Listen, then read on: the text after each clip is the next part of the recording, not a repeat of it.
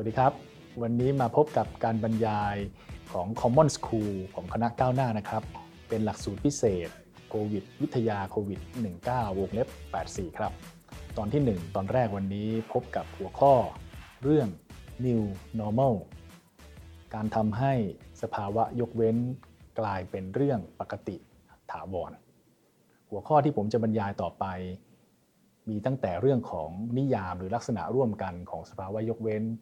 ไปจนถึงเรื่องถึงปัญหาข้อพิจารณาในทางกฎหมายของความคิดเรื่องสภาวะยกเว้นและก็นำพาท่านผู้ฟังมาพบกับกรณีปัญหาของพระราชกำหนดการบริหารราชการในสถานการณ์ฉุกเฉินปี 48 แล้วก็มาพูดถึงเหตุการณ์ในปัจจุบันนั่นก็คือการประกาศสถานการณ์ฉุกเฉินในช่วงวิกฤตการณ์โควิด -19 และก็จะนำไปสู่บทสรุปนะครับ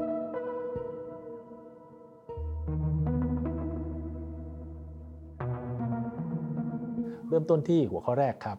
เรื่องของสภาวะยกเว้นครับสภาวะยกเว้นหรือที่ในทางทฤษฎีในภาษาอังกฤษเราเรียกกันว่า state of exception นะครับจริงๆเรื่องนี้มันเป็นงานในทางทฤษฎีนะครับมีคำอธิบายต่างๆของปรัชญาเมธีมากมายนะครับ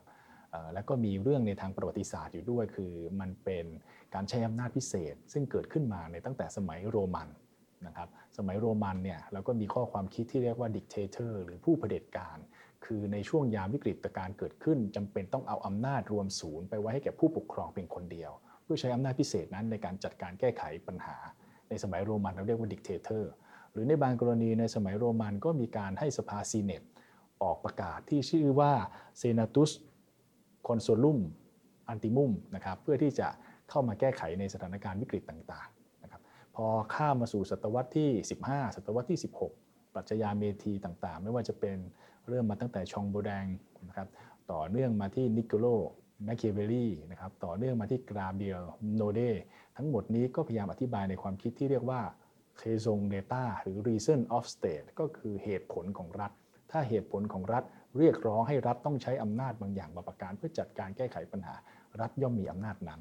นะครับนี่คือพัฒนาการตามประวัติศาสตร์ของมันแต่ถ้าพูดมาถึงยุคร่วมสมัยยุคปัจจุบันเนี่ยมันก็ไปปรากฏให้เห็นถึงใน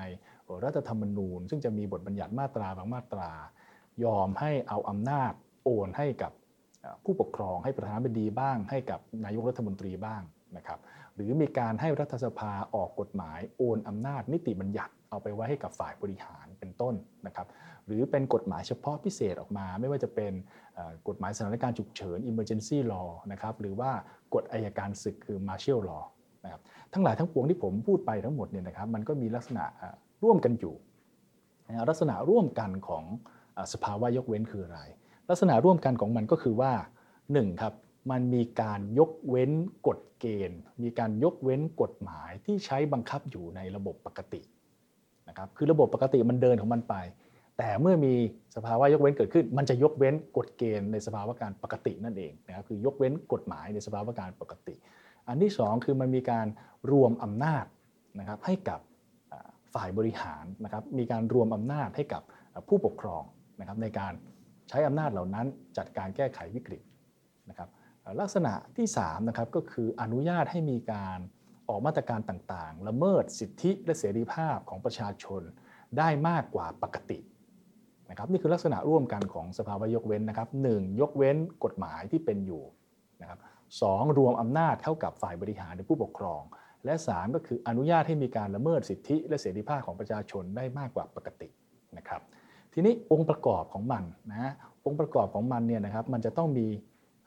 เหตุก่อนเหตุอะไรเกิดขึ้นถึงจะประกาศสถานการณ์ฉุกเฉินได้เหตุอะไรเกิดขึ้นถึงจะเป็นสภาวะยกเว้นได้นะครับหลังจากมีเหตุเกิดขึ้นแล้วก็ตามมาด้วยเมื่อประกาศสถานการณ์ฉุกเฉินหรือสภาวะยกเว้นแล้วมีมาตรการอะไรมีอำนาจอะไรและสุดท้ายทำไปเพื่ออะไรนะครับองค์ประกอบ3อันนะครับดูเรื่องแรกก่อนครับต้องมีเหตุก่อนครับถ้าไม่มีเหตุอยู่ดีๆไปประกาศสถานการณ์ฉุกเฉินไปประกาศสภาวะยกเว้น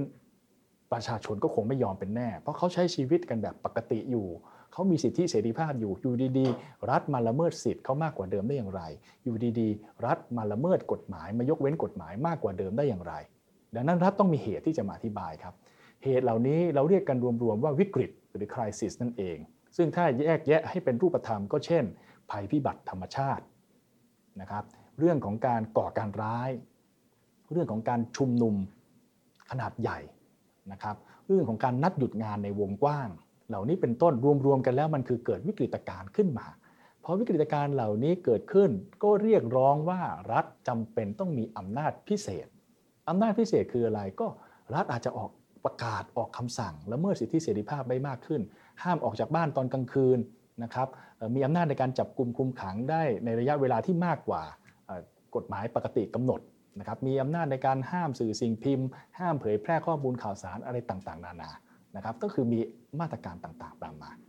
และเมื่อมีเหตุเกิดขึ้นมีมาตรการต่างๆตามมาทั้งหมดทำไปเพื่ออะไรครับทั้งหมดก็ทำไปเพื่อรักษารัฐทั้งหมดทำไปเพื่อคลี่คลายวิกฤตนะครับเพราะฉะนั้นองค์ประกอบของสิ่งที่เราเรียกกันว่า state of exception หรือสภาวะยกเว้นคือ 1. มีสาเหตุก่อน 2. เหตุมีเหตุแล้วก็จะออกมาตรการต่างๆที่ให้อำนาจพิเศษนะครับและ 3. ทั้งหมดทำไปเพื่อแก้ไขวิกฤตการณ์นะครับทีนี้ครับเราต้องลองมาดูลองสแกนมันดูให้มันมากขึ้นนะครับเมื่อกี้บรรยายแบบอธิบายไปแต่เราลองสแกนมันลงไปให้ลึกกว่านั้น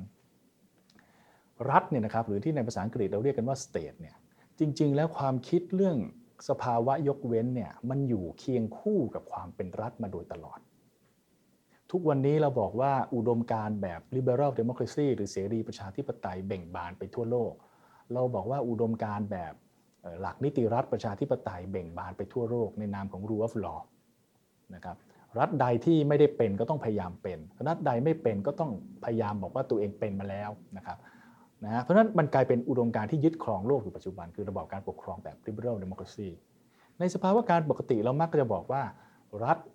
แบบ liberal democracy รัฐแบบเสรีประชาธิปไตยนั้นเขาใช้อำนาจแบบจำกัดเขาใช้อำนาจตามกรอบของกฎหมายเขาเคารพสิทธิและเสรีภาพของประชาชนแต่เมื่อไรก็ตามครับเกิดเหตุที่เข้าไปกระแทกเข้ากล่องดวงใจของรัฐเหล่านี้ก็ไม่ลังเลใจที่จะแสดงตัวเองจะเปิดเผยอสุรกายที่แท้จริงของตัวเองออกมาว่าเมื่อมันมีเหตุวิกฤตการณ์เกิดขึ้นเหตุการณ์ที่กระทบกระเทือนกระแทกเข้าถึงกล่องดวงใจของรัฐนั้นก็จะไม่ยอมและก็จะเผยอสุรกายของตนเองออกมาใช้สภาวะยกเว้นมีอำนาจมากเข้าจัดการวิกฤตการณ์ต่างๆแน่นอนที่สุดครับรัฐแบบเผด็จการเขาใช้อำนาจแบบนี้อยู่สม่ำเสมอบ่อยครั้งเราพบเห็นได้อยู่ตลอดเวลาแต่รัฐที่บอกว่าเป็นรัฐแบบเสรีนิยมรัฐแบบเสรีประชาธิปไตยเอาเข้าจริงๆมันก็มีเรื่องนี้ซ่อนตัวอยู่ครับแต่มันไม่แสดงตัวอย่างเปิดเผยมันซ่อนเอาไว้ถึงเวลาเมื่อไหร่มันจะเผยตัวให้เห็นเพราะฉะนั้นเรื่องของรัฐเนี่ยนะครับ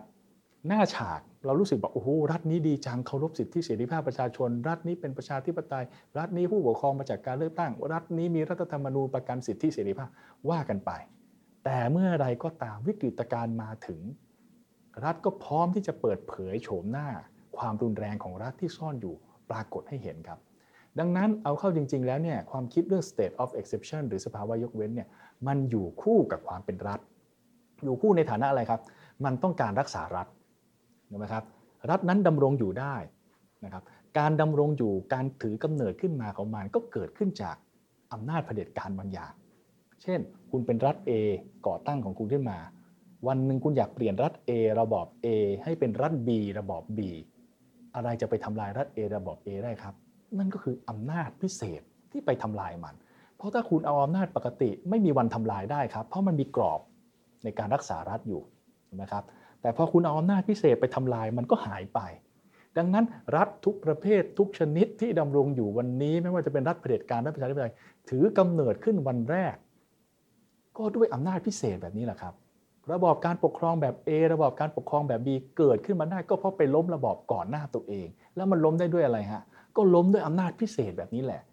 นะครับดังนั้นการจุดกำเนิดเริ่มต้นของการก่อตั้งระบอบใดก็ตามมันก็เริ่มจากอำนาจพิเศษแบบนี้ทั้งนั้นและเมื่อตัวเองก่อตั้งมาแล้วมีภัยคุกคามตัวเองก็พร้อมจะเอาอำนาจพิเศษมาปกป้องรัฐปกป้องระบอบของตนเองนะครับเพราะฉะนั้นจึงอยากให้ทุกท่านลองพิจารณาให้ลึกซึ้งแยบคายไปมากกว่าเดิมครับว่าเบื้องหน้าเราเห็นสิทธิเสรีภาพเห็นการประกันสิทธิเสรีภาพเห็นรัฐธรรมนูญเห็นกฎหมายเห็นองค์กรตุลาการเห็นศาลเห็นอะไรต่างๆเต็มไปหมดแต่เบื้องหลังของความเป็นรัฐนั่นคือเรื่องของความรุนแรง เรื่องของอำนาจเรื่องของอำนาจพิเศษต่างๆทั้งสิ้น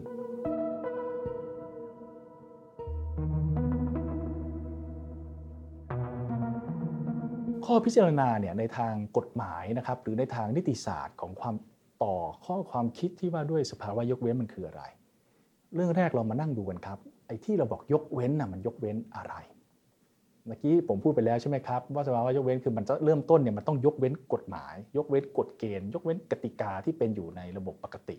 แล้วไปใช้แบบพิเศษแทนที่นะครับทีนี้ลองมาดูให้ลึกซึ้งไปกว่านั้นครับผมยกตัวอย่างให้ฟังง่ายๆครับต่อให้ท่านไม่ได้เรียนนิติศาสตร์มาท่านไม่ได้เรียนกฎหมายมา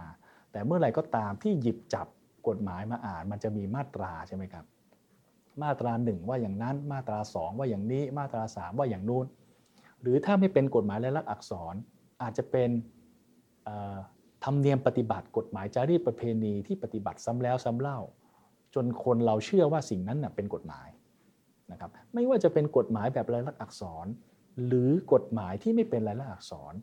มันจะมีองค์ประกอบต่างๆที่เราเรียกมันว่าเป็นองค์ประกอบทำให้มันกลายเป็นนอร์มหรือกฎเกณฑ์ขึ้นมา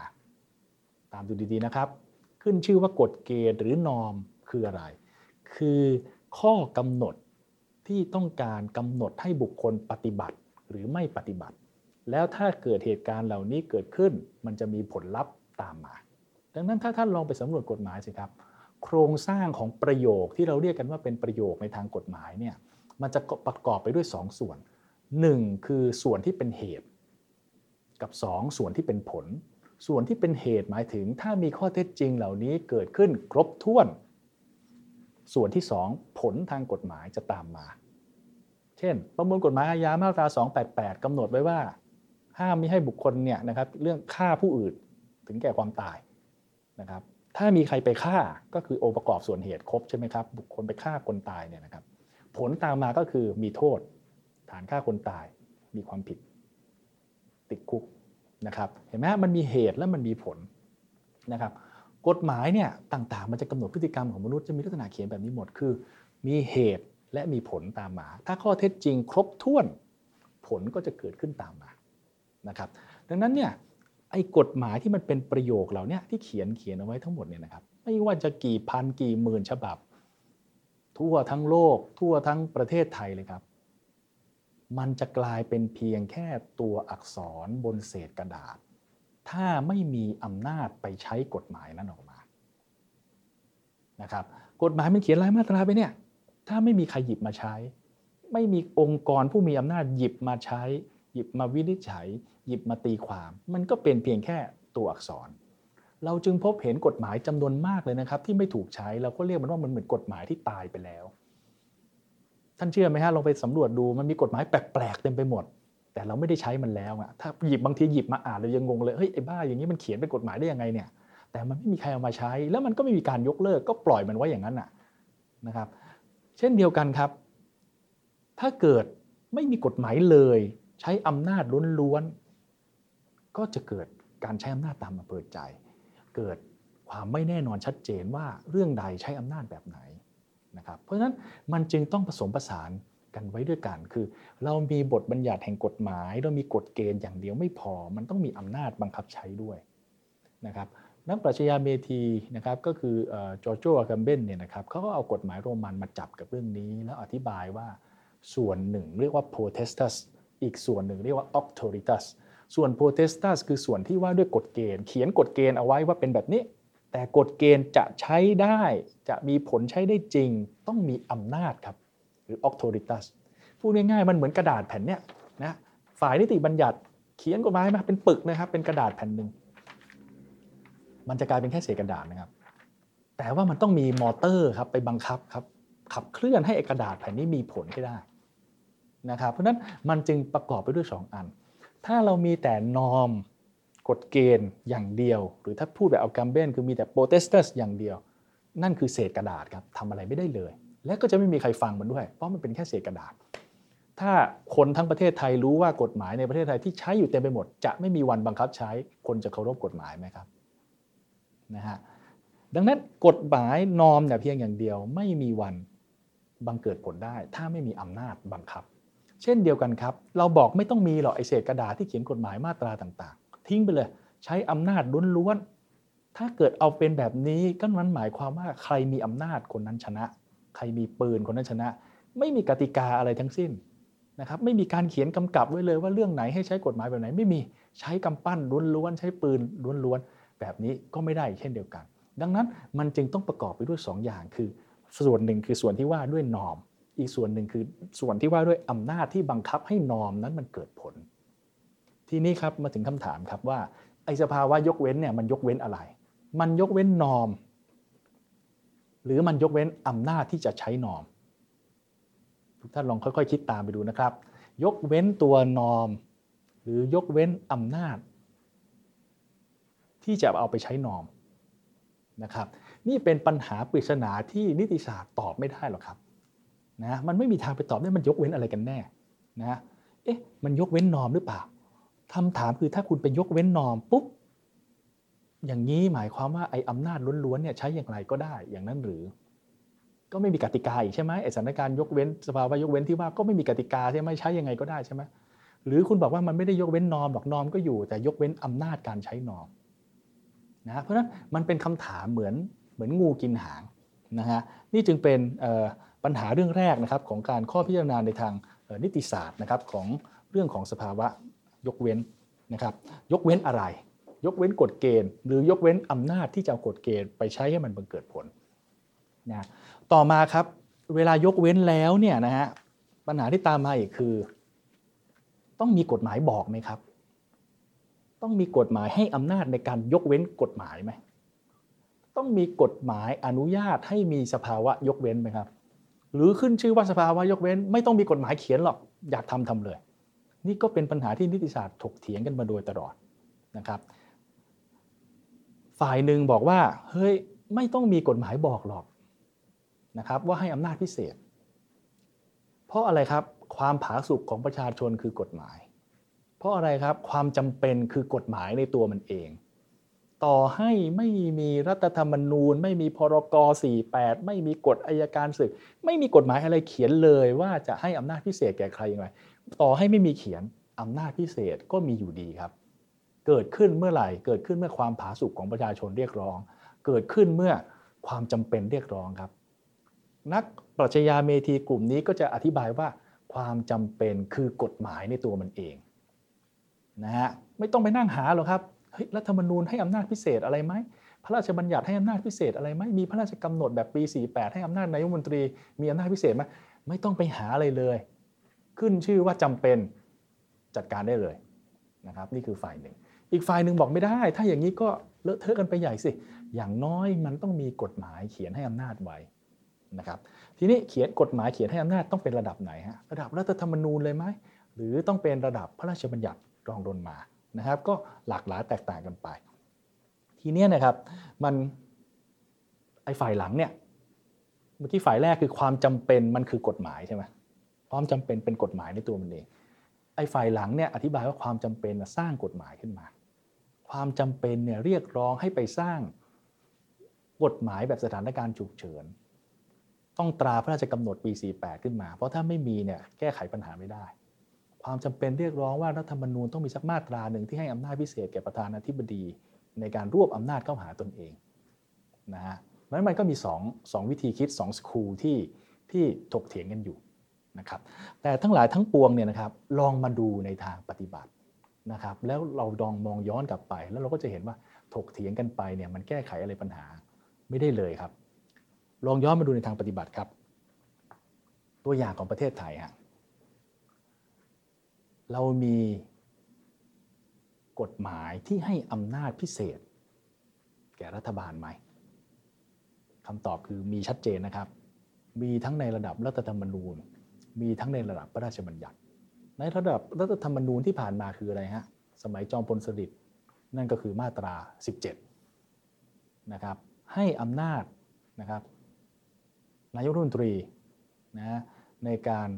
ออกประกาศคำสั่งใดๆก็ได้มีผลเป็นนิติบัญญัติบริหารตุลาการสมัยนั้นก็กล่าวกันว่ามาตรา17นั้นสามารถ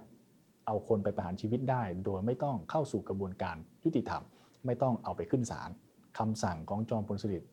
โดยใช้ม17อันเดียวประหารชีวิตได้เลยนี่รัฐธรรมนูญให้อำนาจไว้ ยุคร่วมสมัยปัจจุบันเมื่อไม่นานมานี้เองคือมาตรา 44 ที่อยู่ในรัฐธรรมนูญ 57 ที่ให้อำนาจพิเศษแก่หัวหน้าคสช.ในการออกประกาศคำสั่งใดๆก็ได้มีผลเป็นนิติบัญญัติบริหารตุลาการเป็นที่สุดและชอบด้วยกฎหมายชอบด้วยรัฐธรรมนูญทุกประการนี่คือรัฐธรรมนูญมอบอำนาจพิเศษให้กับหัวหน้าคสช.ระดับพระราชบัญญัติก็มีนะฮะพระราชบัญญัติกฎอัยการศึกก็มีการให้อำนาจพิเศษแก่กองทัพพระราชกำหนดซึ่งมีสถานะเทียบเท่าพระราชบัญญัตินั่นแหละพระราชกำหนดการบริหารราชการในสถานการณ์ฉุกเฉินปี 48 ก็เป็นการโอนอำนาจให้กับนายกรัฐมนตรีนะครับเรายังมีพรบความมั่นคงราชอาณาจักรอีกนะครับเพราะนั้นกฎหมายพิเศษเหล่านี้ก็มีเขียนในระดับพระราชบัญญัติเช่นเดียวกันแล้วเราเคยมีการประกาศสภาวะยกเว้นสภาวะความจำเป็นบางอย่างโดยไม่มีกฎหมายให้อำนาจไหมทุกท่านว่าเรื่องอะไรบ้างครับชัดที่สุดก็คือการก่อรัฐประหารไงครับเวลาเขาก่อรัฐประหารยึดอำนาจไม่มีการทำตามกฎหมายข้อใดทั้งสิ้นผิดรัฐธรรมนูญนะครับล้มล้างรัฐธรรมนูญทิ้งผิดกฎหมายอาญามาตรา 113 มีความผิดฐานกบฏในราชอาณาจักรโทษสูงสุดคือประหารชีวิตและจำคุกตลอดชีวิตหรือจำคุกตลอดชีวิตผิดระบบผิดกฎหมายชัดเจนมีกฎหมายสักมาตราหนึ่งในราชอาณาจักรไทยไหมที่อนุญาตให้ทหารทำรัฐประหารได้คำตอบคือไม่มีแล้วมันเกิดขึ้นได้ไงครับตั้ง10 กว่าครั้ง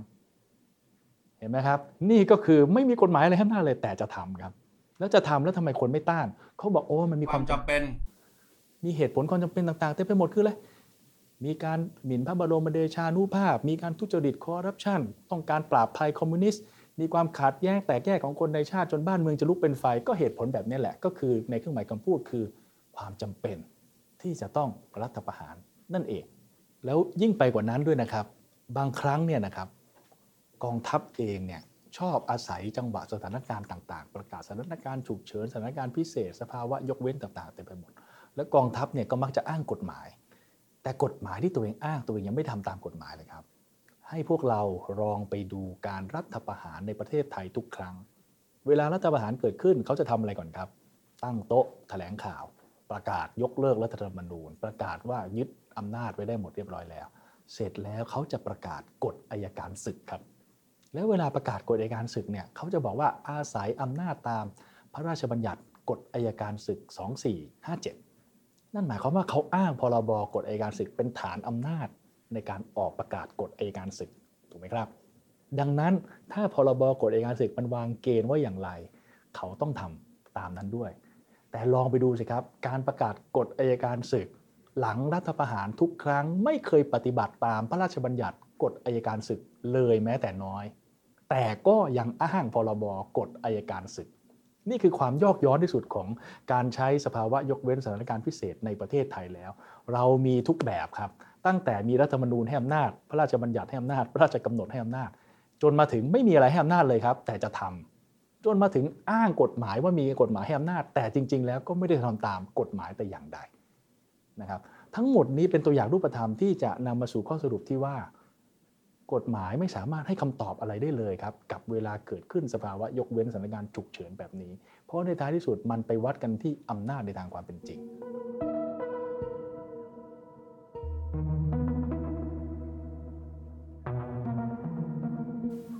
มาดูหัวข้อถัดไปครับปัญหาที่เฉพาะเจาะจงมากขึ้นไปอีกในกรณีของประเทศไทยนั่นก็คือปัญหาเกี่ยวกับพระราชกำหนดการบริหาร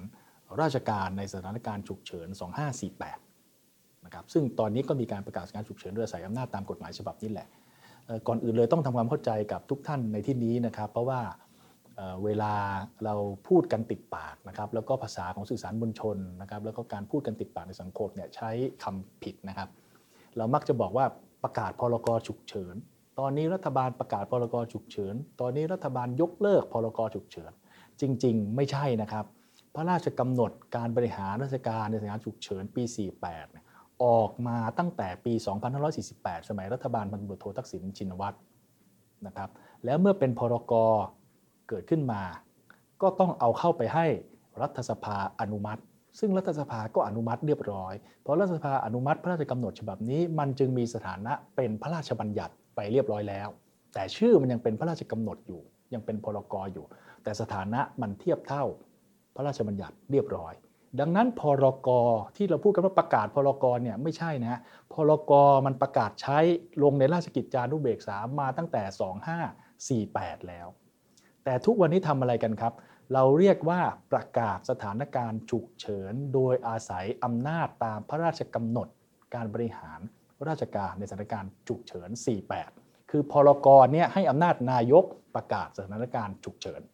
นะดังนั้นถ้าจะใช้กันให้ถูกต้องบอกว่าตอนนี้นายกรัฐมนตรีประกาศสถานการณ์ฉุกเฉินแล้วตอนนี้นายกยกเลิกประกาศสถานการณ์ฉุกเฉินแล้วไม่ใช่ใช้คำว่านายกประกาศพรก.หรือนายกยกเลิกพรก.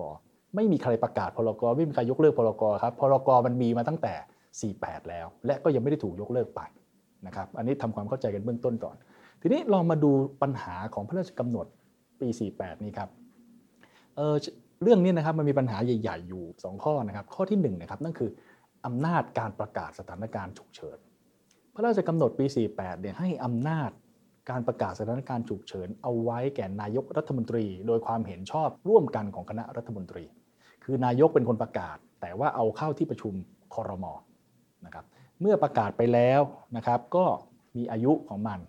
แล้วก็ต่ออายุได้อีกถ้าหมดแล้วก็ต่ออายุได้อีกครั้งละไม่เกิน3เดือนสิ่งที่มหัศจรรย์ที่สุดในประเทศไทยครับก็คือพรก48ออกมาหลังจากนั้นก็มีการประกาศสถานการณ์ฉุกเฉินในเขต3จังหวัดชายแดนภาคใต้และตั้งแต่วันนั้นจนถึงปัจจุบัน15ปีแล้วครับยังคงประกาศสถานการณ์ฉุกเฉินไว้ที่3จังหวัดชายแดนภาคใต้อยู่เลยนะครับเอาล่ะแล้วหลังจากนั้นเราก็มีการนำมาใช้ในเรื่องต่างๆสึนามิก็ใช้การชุมนุมทางการเมืองก็ใช้ล่าสุดก็เอามาใช้กับกรณีวิกฤตการณ์โควิด -19 นะครับปัญหาในเรื่องของอำนาจการประกาศมันอยู่ตรงนี้ครับฝ่ายบริหารนะครับหรือคณะรัฐมนตรีนายกรัฐมนตรีเนี่ยในฐานะเป็นผู้มีอำนาจในการบริหารราชการแผ่นดินย่อมเป็นผู้มีอำนาจดุลพินิจอย่างเต็มที่ในการประเมินว่าเวลาไหนฉุกเฉินเวลาไหนจำเป็นเวลาไหนยังไม่ฉุกเฉินเวลาไหนยังไม่จำเป็นนะครับนี่คืออำนาจโดยแท้ของฝ่ายบริหารที่จะประเมินเพราะคุณอยู่กับข้อมูลคุณอยู่กับอำนาจในการบริหารราชการแผ่นดินคุณต้องเป็นคนประเมินเองครับว่าตอนนี้ฉุกเฉินหรือยังตอนนี้จำเป็นหรือยังที่จะต้องประกาศสถานการณ์ฉุกเฉินดังนั้นถูกต้องแล้วครับเราให้อำนาจฝ่ายบริหารแต่การประกาศเหล่านี้มันต้องมีระบบการตรวจสอบถ่วงดุลครับองค์กรสำคัญที่จะถ่วงดุลกับฝ่ายบริหารได้นั่นก็คือฝ่ายนิติบัญญัติและก็ฝ่ายตุลาการนะครับถ้าหากเราไม่มีการตรวจสอบถ่วงดุลเลยเนี่ยนายกอยากจะประกาศก็ประกาศนายกอยากจะมีอำนาจมากก็ประกาศทุกวันต่ออายุไปเรื่อยๆนะครับมันจึงต้องมีระบบตรวจสอบถ่วงดุลระบบตรวจสอบถ่วงดุลที่หลากหลายประเทศเขาคิดค้นกันขึ้นมานั่นก็คือเอารัฐสภาเข้าไปถ่วงดุลยกตัวอย่างเช่นเรายอมรับให้นายกรัฐมนตรีประกาศไปก่อนแต่เมื่อเวลาผ่านไปเช่นอาจจะผ่านไปแล้ว1เดือนผ่านไปแล้ว2เดือนต้องเอากลับมาขอความเห็นชอบจากสภาเพื่อให้สภาอนุมัตินะครับหลากหลายประเทศเขาทำแบบนี้แต่พรก48ไม่ได้เขียนเรื่องนี้ไว้ครับให้อำนาจนายกรัฐมนตรีเป็นเด็ดขาดเลยประกาศแล้วประกาศเลยต่ออายุได้เรื่อยๆไม่ต้องมาถามสภาอีกต่อไปนะครับการตรวจสอบถ่วงดุลอันที่2ครับคือใช้องค์กรตุลาการเข้ามาตรวจสอบนะครับนั่นก็คือเวลานายกประกาศเนี่ยนายกเป็นคนประเมินใช่ไหมครม.ร่วมกันเป็นคนประเมินว่าตอนนี้มีสถานการณ์ฉุกเฉินแล้วก็เลยประกาศแต่เกิดนายกเกิดครม.ใช้อำนาจตามอำเภอใจแหละครับพอประกาศไปแล้วก็แช่ไว้อยู่งั้นนะฮะไม่ยอมเลิกนะครับหมดอายุต่อใหม่หมดอายุต่อใหม่แต่คนทั่วไปเห็นแล้วว่าเฮ้ยมันไม่มีสถานการณ์อะไรฉุกเฉินแล้วดังนั้นมันต้องมีโอกาสตรวจสอบโต้แย้งนั่นก็คือเวลาผ่านไปแล้วก็อาจจะเอาไปโต้แย้งที่องค์กรตุลาการนะครับหลากหลายประเทศก็กำหนดไว้ว่าถ้าเวลามันผ่านไปพอสมควรนะครับประชาชนนะครับหรือองค์กรอิสระบางองค์กรเนี่ยเช่นกรรมการสิทธิ์บ้างผู้ตรวจการแผ่นดินบ้างสุดแท้แต่จะออกแบบกันมาหรือสสก็ได้เข้าชื่อกันไปส่งไปที่ศาลเพื่อให้ศาลมารีวิวว่าณวันนี้ความจำเป็นความฉุกเฉินยังคงมีอยู่หรือไม่คือเรายอมรับไปแล้วว่ามีตอนประกาศใช่ไหมครับแต่มันผ่านไปแล้วเรื่อยๆเนี่ยต้องมีเปิดโอกาสให้ตรวจสอบทบทวนครับว่าผ่านไป3เดือนเนี่ยมันยังฉุกเฉินไหมอย่างภาคใต้15ปีแล้วเนี่ยยังฉุกเฉินอยู่ไหมกรณีภาคใต้นี่น่าสนใจนะครับต่อเนื่องกันมา15ปีเนี่ย มันไม่ใช่ฉุกเฉินแล้วครับนี่มันคือสภาวะไม่ใช่ยกเว้นแล้วฮะมันคือถาวรครับนั่นหมายความว่าประเทศไทยเนี่ยเรามีระบบกฎหมายหลายชุดนะฮะที่เขตที่พื้นที่3จังหวัดชายแดนภาคใต้เขาถูกบังคับใช้กฎหมายอีกชุดหนึ่งซึ่งที่อื่นไม่ได้ใช้นั่นคือกฎหมายแบบฉุกเฉินนั่นเองนะฮะเพราะฉะนั้นระบบตรวจสอบถ่วงดุลตรงนี้ต้องมีเรายอมรับอำนาจประกาศเป็นของฝ่ายบริหารของนายกของรัฐมนตรีแต่เมื่อประกาศไปแล้วต้องมีโอกาสให้ฝ่ายนิติบัญญัติได้เข้ามาตรวจสอบเช่นหมดเวลาแล้วจะต่ออายุต้องให้สภาอนุมัติไม่ใช่ประกาศไม่ใช่ฝ่ายบริหารประกาศกันเองแล้วไม่ใช่ต่ออายุกันเองแล้วหรือฝ่ายตุลาการเข้ามาตรวจสอบมีคนไปโต้แย้งได้ว่าณเวลานี้มันไม่ฉุกเฉินอีกต่อไปให้ศาลนะครับมายกเลิกมันเสียนะครับบอกว่ามันไม่ฉุกเฉินแล้วอย่างนี้เป็นต้นนะครับเพราะฉะนั้นนี่คือกลไกที่พรก.ฉบับนี้ควรจะต้องไปแก้ไขปรับปรุงต่อไปอีกเรื่องหนึ่งครับที่เป็นเรื่องสำคัญครับสถานการณ์ฉุกเฉินมันเกิดขึ้นเนี่ยมันประกาศสถานการณ์ฉุกเฉินไปแล้วเนี่ยมันทำให้ฝ่ายบริหารให้นายกรัฐมนตรีมีอำนาจมากอำนาจก็มารวมศูนย์เอาไว้เต็มไปหมดนะครับปรากฏว่าพรก.สถานการณ์ฉุกเฉินเนี่ยไปยกเว้นกฎหมายสำคัญอยู่หลายฉบับเช่นยกเว้นกฎหมายวิธีปฏิบัติราชการทางปกครองยกเว้นกฎหมายศาลปกครองและวิธีพิจารณาคดีปกครองยกเว้นกฎหมายวิธีปฏิบัติหมายถึงอะไรครับกระบวนการขั้นตอนออกคำสั่งออกประกาศต่างๆเนี่ยกฎหมายวิธีปฏิบัติเนี่ยมันจะกำหนดเอาไว้ครับเช่นต้องเรียกคนมาชี้แจงต้องออกคำสั่งด้วยการต้องระมัดระวังนะอย่าไปละเมิดสิทธิเสรีภาพใครบ้างมันมีกระบวนการขั้นตอนของมันแต่สถานการณ์ฉุกเฉินบอกเฮ้ยมันจำเป็นมัวแต่เรียกคนมาชี้แจงแก้ไขไม่ทันเลยเวฟยกเว้นกฎหมายนี้ทั้งฉบับไม่ต้องเอามาใช้ทำให้กระบวนการออกคำสั่งทั้งหมดไม่ถูกตรวจสอบอะไรเลยคิดปุ๊บออกทันทีมาในนามของฉุกเฉินจำเป็นนะครับโอเคละเราอาจจะยอมผ่อนตรงนี้ให้ได้แต่การตรวจสอบหลังจากคุณเอาอำนาจของคุณเนี่ยเข้าไปแล้วคุณใช้ออกมาเนี่ยมันต้องเปิดโอกาสให้ประชาชนผู้เสียหายเขาได้โต้แย้งตรวจสอบทบทวนว่ามาตรการที่คุณออกมาประกาศคำสั่งที่คุณออกมาในช่วงสถานการณ์ฉุกเฉินนั้นเนี่ยมันเกินกว่าเหตุมันเกินความจำเป็นมันไม่ชอบด้วยกฎหมายแต่คำตอบคืออะไรครับมีการยกเว้นกฎหมายศาลปกครองหมายความว่าวันนี้พลเอกประยุทธ์ออกประกาศคำสั่งอะไรก็ตามโดยอาศัยอำนาจตามสถานการณ์ฉุกเฉินเนี่ยนะครับออกมาแล้วไม่มีใครโต้แย้งไปที่ศาลปกครองได้ครับเพราะโต้แย้งไปปุ๊บศาลปกครองก็จะยกฟ้องทันทีเพราะกฎหมายฉบับนี้เว้นไม่ให้เอาศาลปกครองมายุ่งนะครับนี่คือปัญหาของมันเราก็บอกว่าอ้าวก็ไม่ได้ไปศาลปกครองก็ไปศาลอื่นสิครับไปศาลยุติธรรมปัญหาคือเวลาไปศาลยุติธรรมเนี่ยปัญหามันคืออะไรครับศาลยุติธรรมเนี่ยมีแนวคำพิพากษาในอดีตที่ผ่านมาค่อนข้างจำกัดการตรวจสอบการใช้อำนาจดุลพินิจในการฉุกเฉินแบบนี้ในคดีในอดีตที่ผ่านมามีคนไปฟ้องขอเพิกถอนประกาศเพิกถอนกฎเพิกถอนคำสั่งในสถานการณ์ฉุกเฉินเต็มไปหมดส่วนใหญ่แล้วศาลจะยกฟ้องทั้งหมดโดยให้เหตุผลว่าผู้ฟ้องไม่ใช่ผู้เสียหายบ้างให้เหตุผลว่านี่คืออำนาจดุลพินิจโดยแท้ของฝ่ายบริหารบ้างไม่รับตรวจสอบศาลทำมากที่สุดเท่าที่จะมากได้นะศาลยุติธรรมก็คือดูว่าเสียหายไหมแล้วก็จะพิจารณาคดีเรื่องเรียกค่าเสียหายค่าสินไหมทดแทนนะครับแต่ให้ไปยกเลิกประกาศคำสั่งของฝ่ายบริหารเนี่ยศาลยุติธรรมไม่ทำนะครับนี่คือแนวทางปฏิบัติที่ผ่านมาที่ผมพูดตรงนี้อาจจะสลับซับซ้อนนิดนึงแต่จะเอาให้เป็นรูปธรรมแบบนี้ครับในพรก.สถานการณ์ฉุกเฉินเนี่ยเขาจะเขียนเอาไว้ครับว่าโอเคอำนาจรวมไปที่นายกออกอันนู้นได้ออกอันนั้นได้ออกอันนี้ได้และเขาก็เขียนเงื่อนไขเอาไว้ใช่ไหมต้องมีเหตุดังต่อไปนี้นะถึงจะออกคำสั่งได้ออกคำสั่งอันนี้ได้ต้องพอสมควรแก่เหตุทำเท่าที่จำเป็นนะจะเขียนกำกับเอาไว้เต็มไปหมดปัญหาคือถ้าไม่มีใครตรวจสอบแล้วเราจะรู้ได้ไงครับว่ามาตรการที่นายกรัฐมนตรีออกมานั้นมันพอสมควรแก่เหตุมันจำเป็นมันทำตามกฎหมายนะฮะเพราะฉะนั้นทุกวันนี้ที่เราเกิดเหตุการณ์ต่างๆเต็มไปหมดที่เรารู้สึกว่าเฮ้ยคำสั่งนี้มันละเมิดเรามากเกินไปนะคำสั่งนี้มันไม่จำเป็นนะคุณอ้างเรื่องวิกฤตการณ์โควิดก็จริงแต่มันไม่เห็นเกี่ยวเลยทำไมคุณต้องมาห้ามด้วยทุกคนตั้งคำถาม question mark กันเต็มไปหมดเช่นร้านอาหารห้ามขายเครื่องดื่มแอลกอฮอล์เราก็บอกว่าเฮ้ยเดี๋ยวมันไปนั่งมั่วสุมกันกินกันในร้านแต่คุณก็มีวิธีการป้องกันอย่างอื่นถูกไหมครับและยิ่งไปกว่านั้นคุณก็มีเคอร์ฟิวด้วยยังไงก็ตามคนกินข้าวไปด้วยดื่มไปด้วยให้ตาย5 ทุ่มต้องถึงบ้านเพราะมีมาตรการเคอร์ฟิวแต่คุณก็ห้ามเขาดื่มในร้านอาหารเกิดผู้ประกอบการบอกอยากจะไปฟ้องโต้แย้งขอยกเลิกข้อนี้หน่อยคำตอบคือไปศาลปกครองไม่ได้ไปศาลยุติธรรมถ้าเป็นแนวเดิมศาลยุติธรรมบอกเฮ้ยเรื่องนี้เป็นอำนาจโดยแท้ฝ่ายบริหารพวกคุณไม่ใช่ผู้เสียหายไม่รับฟ้อง คำสั่งที่ออกมาแม้คนทั้งประเทศจะตั้งข้อสงสัยว่ามันไม่ชอบด้วยกฎหมายแต่ก็ไม่มีใครทำอะไรได้ครับเพราะมันไม่มีระบบตรวจสอบถ่วงดุลนี่คือสภาพปัญหาของกฎหมายฉบับนี้นะฮะดังนั้นมันทำให้เกิดอะไรตามมาครับเวลามีการประกาศสถานการณ์ฉุกเฉินเมื่อไหร่เนี่ยเจ้าหน้าที่จะมีความรู้สึกมั่นอกมั่นใจในการใช้อำนาจมากขึ้นเพราะใช้อำนาจไปแล้วเนี่ยมันรู้อยู่แล้วครับว่ามันหลุดพ้นจากการตรวจสอบในทางกฎหมายรู้อยู่แล้วครับว่ามันหลุดพ้นจากการตรวจสอบในองค์กรตุลาการนะฮะนี่คือสภาพปัญหาที่เกิดขึ้นของกฎหมายฉบับนี้นะครับ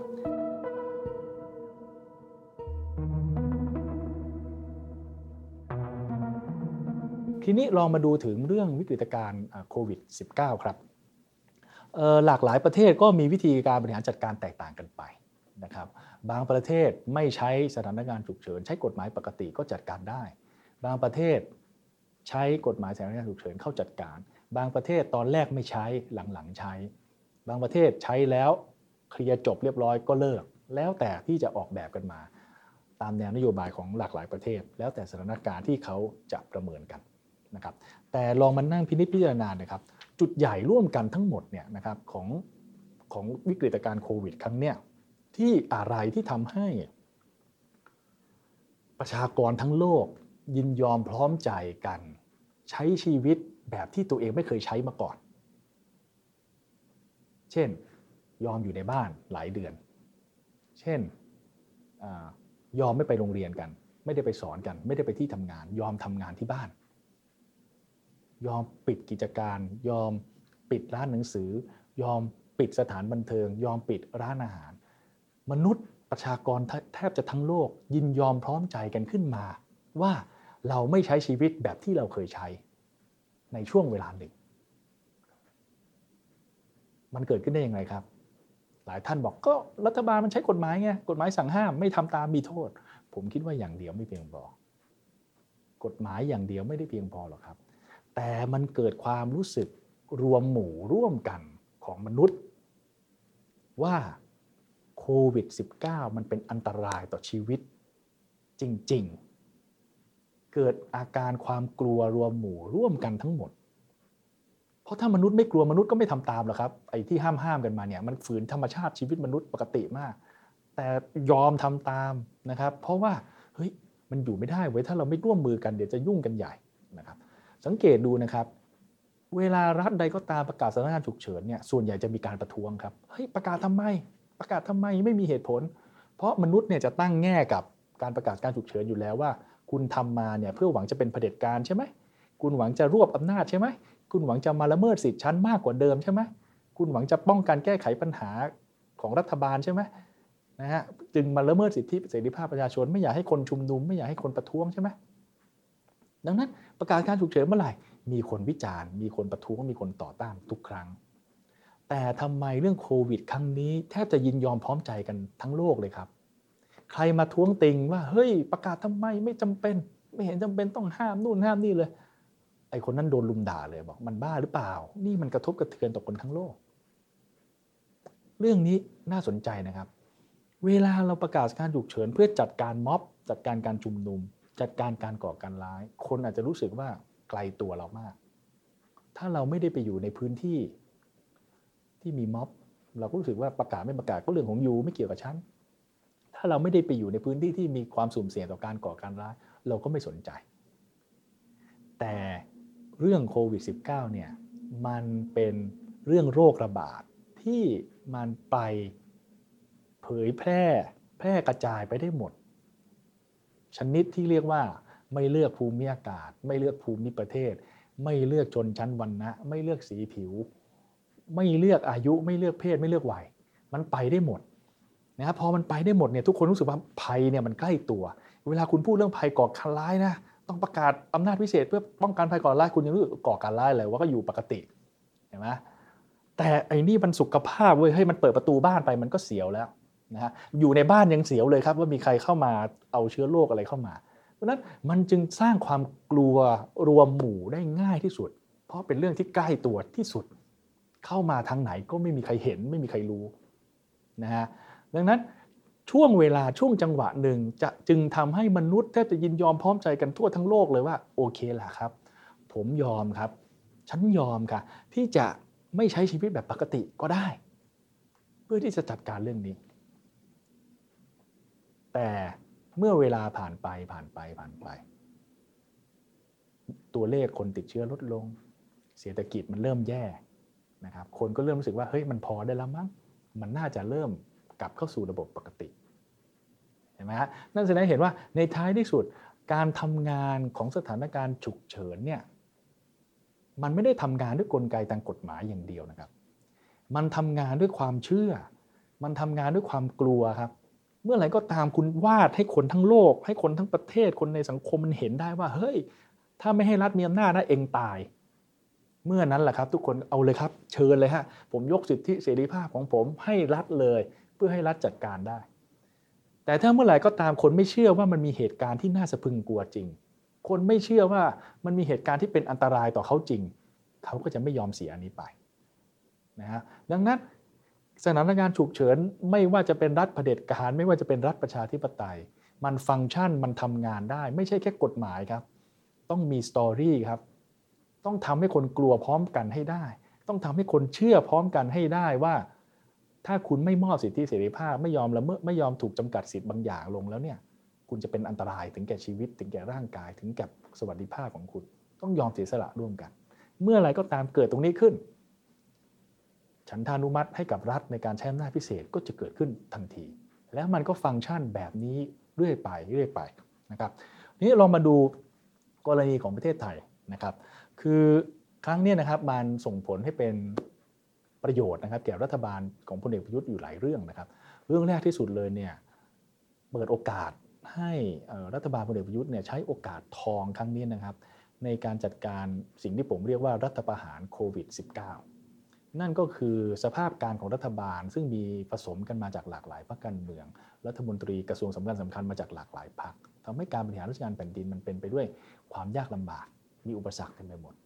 แต่พอเกิดโควิดปุ๊บมีการประกาศสถานการณ์ฉุกเฉินปุ๊บอำนาจรวมที่นายกจะเห็นได้ว่าอำนาจมาอยู่ที่นายกแล้วก็ถ่ายไปให้กับข้าราชการประจำนะครับลองจำลองภาพลองดูสิครับว่าสภาพครม.ตอนเนี้ยครม.ภายใต้สถานการณ์ฉุกเฉินเนี่ยมันคล้ายๆกับครม.สมัยพลเอกประยุทธ์เป็นหัวหน้าคสช.ไหมนะครับผมเลยเรียกมันว่าเป็นรัฐประหารโควิดที่ทำให้คณะรัฐมนตรีสหพรรครัฐบาลสหพรรคกลายไปเป็นรัฐบาลที่มีอำนาจรวมศูนย์อยู่ที่พลเอกประยุทธ์เหมือนสมัยหลังรัฐประหาร 57 นะครับอัน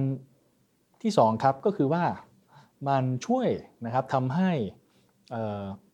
บรรดาเจ้าหน้าที่ฝ่ายปฏิบัติการทั้งหลายเนี่ยรู้สึกมีความอุ่นอกอุ่นใจสบายใจมากขึ้นในการใช้อำนาจ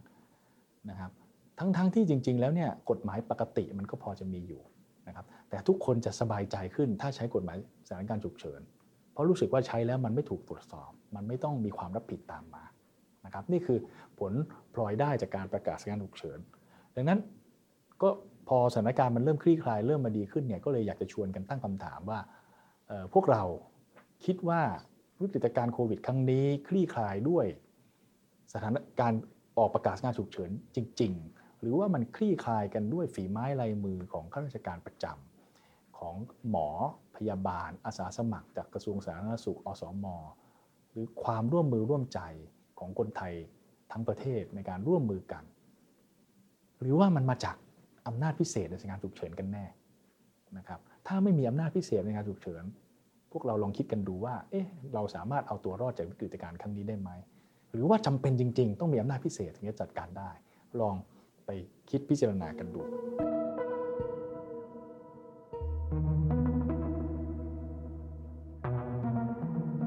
ผมขอสรุปแบบนี้ละกันนะครับการบรรยายในหัวข้อแรกของ Common School ในซีรีส์พิเศษที่ชื่อว่าโควิดวิทยาโควิด 1984 ตอนแรกเนี่ยนะครับเรื่อง New Normal การทำให้สภาวะยกเว้นกลายเป็นเรื่องปกติถาวรผมสรุปแบบนี้นะครับประการที่1ครับสภาวะยกเว้นหรือที่ในภาษาอังกฤษเรียกว่า state of exception เนี่ยมันอยู่คู่กับความเป็นรัฐเมื่อไรเกิดรัฐขึ้นมาเมื่อนั้นต้องมีการประกาศสภาวะยกเว้นอยู่ที่ว่าจะประกาศเมื่อไหร่เท่านั้นเองแต่อำนาจชนิดเนี่ยอำนาจยกเว้นอำนาจพิเศษเนี่ยมันฝังอยู่ในตัวรัฐอยู่เสมอ มันฝังตั้งแต่คุณก่อตั้งรัฐขึ้นมาคุณก่อตั้งระบอบขึ้นมาสหรัฐอเมริกาเกิดขึ้นได้จากอะไรครับสหรัฐอเมริกาก่อนนั้นเป็นเมืองขึ้นของอังกฤษใช่ไหมครับแต่ประเทศสหรัฐเกิดขึ้นได้จากอะไรฮะ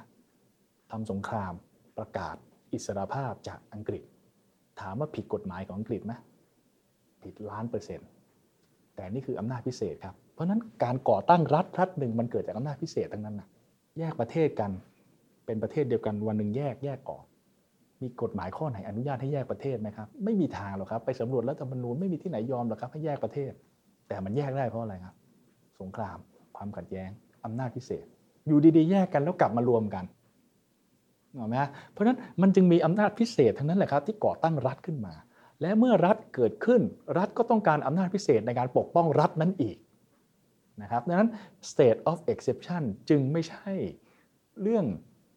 ที่เราไม่มองเห็นมันเราควรต้องเห็นมันตลอดครับมันเป็นเนื้อเดียวกันกับความเป็นรัฐเราอย่าไปหลงเชื่อว่าขึ้นชื่อว่า liberal democracy แล้วเนี่ยหน้าตามันจะสวยไฉไลเป็น rule of law เป็นนิติรัฐเป็นหลักประชาธิปไตยเคารพสิทธิเสรีภาพไม่ใช่หรอกครับเนื้อแท้ข้างในของมันเบื้องหลังของมันมีไอ้ state of exception อยู่ทั้งสิ้นนะครับรัฐเผด็จการมันอาจจะจงครึ่มเปิดเผยซึ่งหน้าให้เราเห็นชัดรัฐประชาธิปไตยแนบเนียนหน่อยเอาไปซ่อนไว้อยู่ข้างหลังแต่เมื่อไรก็ตามมีการตอบโต้ทุบเข้าสู่กล่องดวงใจของความเป็นรัฐ state of exception ก็จะเผยกายออกมาตัวอย่างให้เห็นล่าสุดครับการประท้วงของกลุ่มชีเลชอนหรือเสื้อกั๊กเหลืองในประเทศฝรั่งเศสใครจะไปคิดครับว่าตำรวจทหารของฝรั่งเศสมันโหดร้ายป่าเถื่อนขนาดนี้นะครับชุมนุมในอดีตที่ผ่านมาก็ไม่ทำไมครั้งนี้มันแรงกว่าเพราะชิเลชนเขายกระดับการชุมนุมมันขึ้นไปต้านกับลัทธิเสรีนิยมใหม่ในทางเศรษฐกิจต่อต้านทุนและไปไกลถึงขนาดจะไม่เอาระบอบสาธารณะที่5นะครับมันก็คือกระแทกเข้ากล่องดวงใจแล้วครับดังนั้นจึงปรากฏออกมาในรูปของความรุนแรงในการปราบปรามอยู่ตลอดเวลาสหรัฐอเมริกานะครับเราเห็นทหารมายืนล้อมที่ทำการนะครับของส่วนราชการต่างๆเต็มไปหมดนะครับเพราะฉะนั้นนี่จึงเป็นสิ่งที่อยู่คู่รัฐมันอยู่โดยตลอดเวลานะครับไม่ว่าจะเป็นรัฐแบบประชาธิปไตยรัฐแบบเผด็จการก็ตามนะครับอันที่2ครับข้อสรุปข้อที่2คือเรื่องของ state of exception เนี่ยมันเป็นเรื่องการเมืองแม้วิชานิติศาสตร์กฎหมายพยายามจะเข้าไปจับมันคือ state of exception เป็นการเมืองมันเวียนอยู่นะกฎหมายนี่ก็จะวิ่งไปจับมันนะฮะไปจับมันเพื่อจะบอกว่าเฮ้ยเมื่อไหร่คุณถึงประกาศสถานการณ์ฉุกเฉินยกเว้นได้ประกาศแล้วต้องเป็นอย่างไรนะครับมีขอบเขตแค่ไหนเพียงใดพยายามจะตามเข้าไปจับมันแต่เราก็เห็นแล้วว่าความพยายามไล่จับเอากฎหมายไปไล่จับสถานการณ์ฉุกเฉินเนี่ยจับยังไงก็จับไม่หมดครับนะครับมันมีตั้งแต่อะไรฮะไม่มีกฎหมายก็จะมีสถานการณ์พิเศษนะรัฐประหารนะครับหรืออ้างกฎหมายมาประกาศแต่จริงๆไม่เป็นไปตามกฎหมายนะครับกรณีการประกาศกฎอัยการศึกของประเทศไทยหลายครั้งก็ไม่เป็นไปตามพระราชบัญญัติการประกาศกฎอัยการศึกหรือแม้กระทั่งคุณบอกว่าคุณทำตามกฎหมายแต่จริงๆไม่ใช่นะครับตรงนี้ที่ผมเน้นย้ำเพราะอะไรครับเพราะเมื่อเราเอากฎหมายไปไล่ตามจับ state of exception มากขึ้นเนี่ยในทางกลับกันเพราะมันจับไม่ได้นะฮะมันจับไม่ได้แล้วไม่พอในทางกลับกันมันกฎหมายมันแปลงสภาพกลายเป็นเครื่องมือให้กับผู้เผด็จการครับ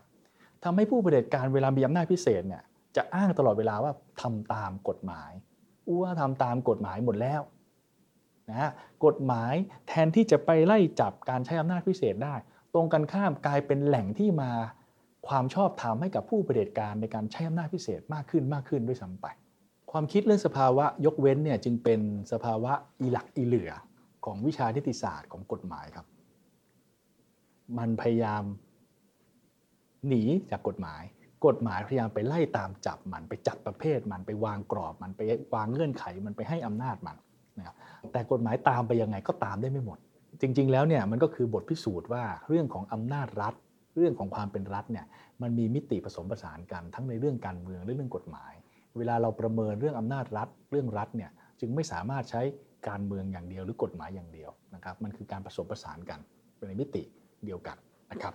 สุดท้ายครับข้อสรุปข้อที่3นั่นก็คือ new normal ที่กำลังพูดกันอยู่ตอนนี้นะครับว่าหลังวิกฤตการณ์โควิด -19 แล้วเนี่ยนะครับมันเกิด new normal ขึ้นใหม่ก็คือ ชีวิตประจำวันของมนุษย์ต้องเปลี่ยนแปลงไปนะครับเป็นความปกติแบบใหม่ที่เกิดขึ้น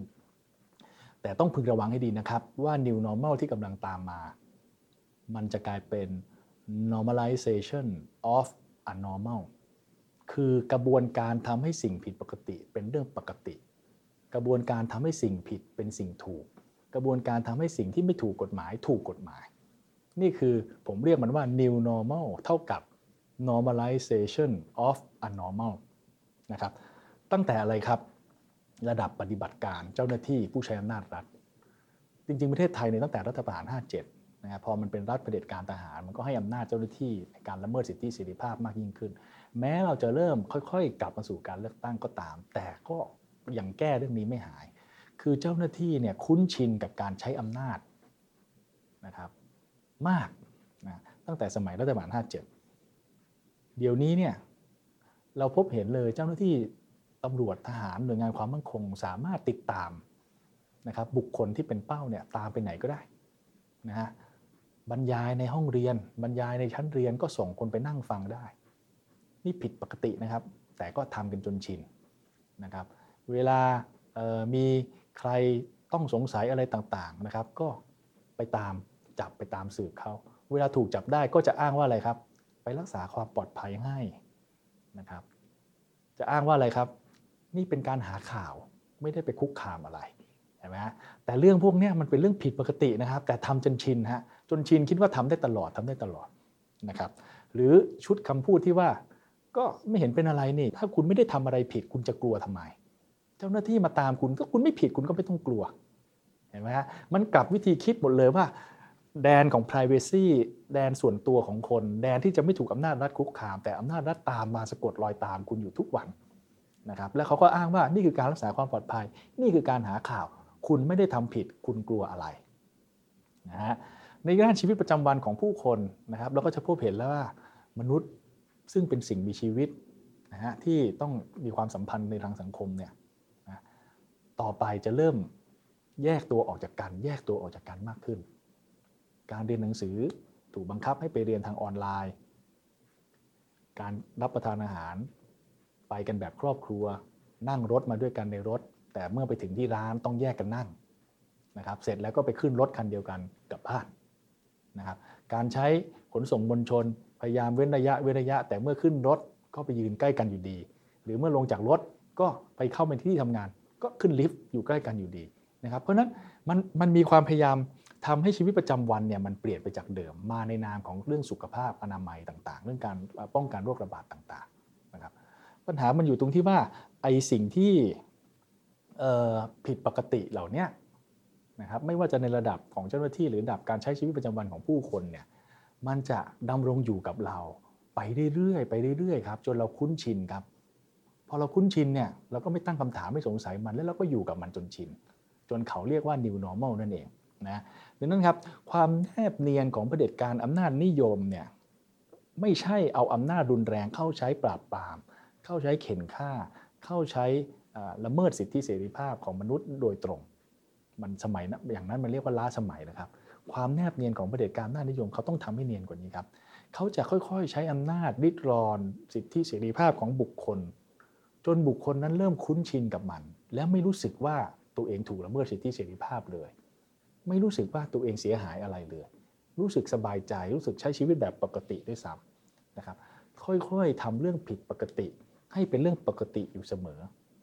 แล้วก็ทำเรื่องปกติให้กลายเป็นเรื่องผิดปกติทำเรื่องผิดปกติส่งทหารส่งตำรวจมานั่งเฝ้าจนเป็นเรื่องปกติฟ้องกันไปฟ้องกันมาก็ไปฟ้องเรื่องนั้นเรื่องนี้ใช้กฎหมายเป็นเครื่องมือปิดปากทำกันจนเป็นเรื่องปกติ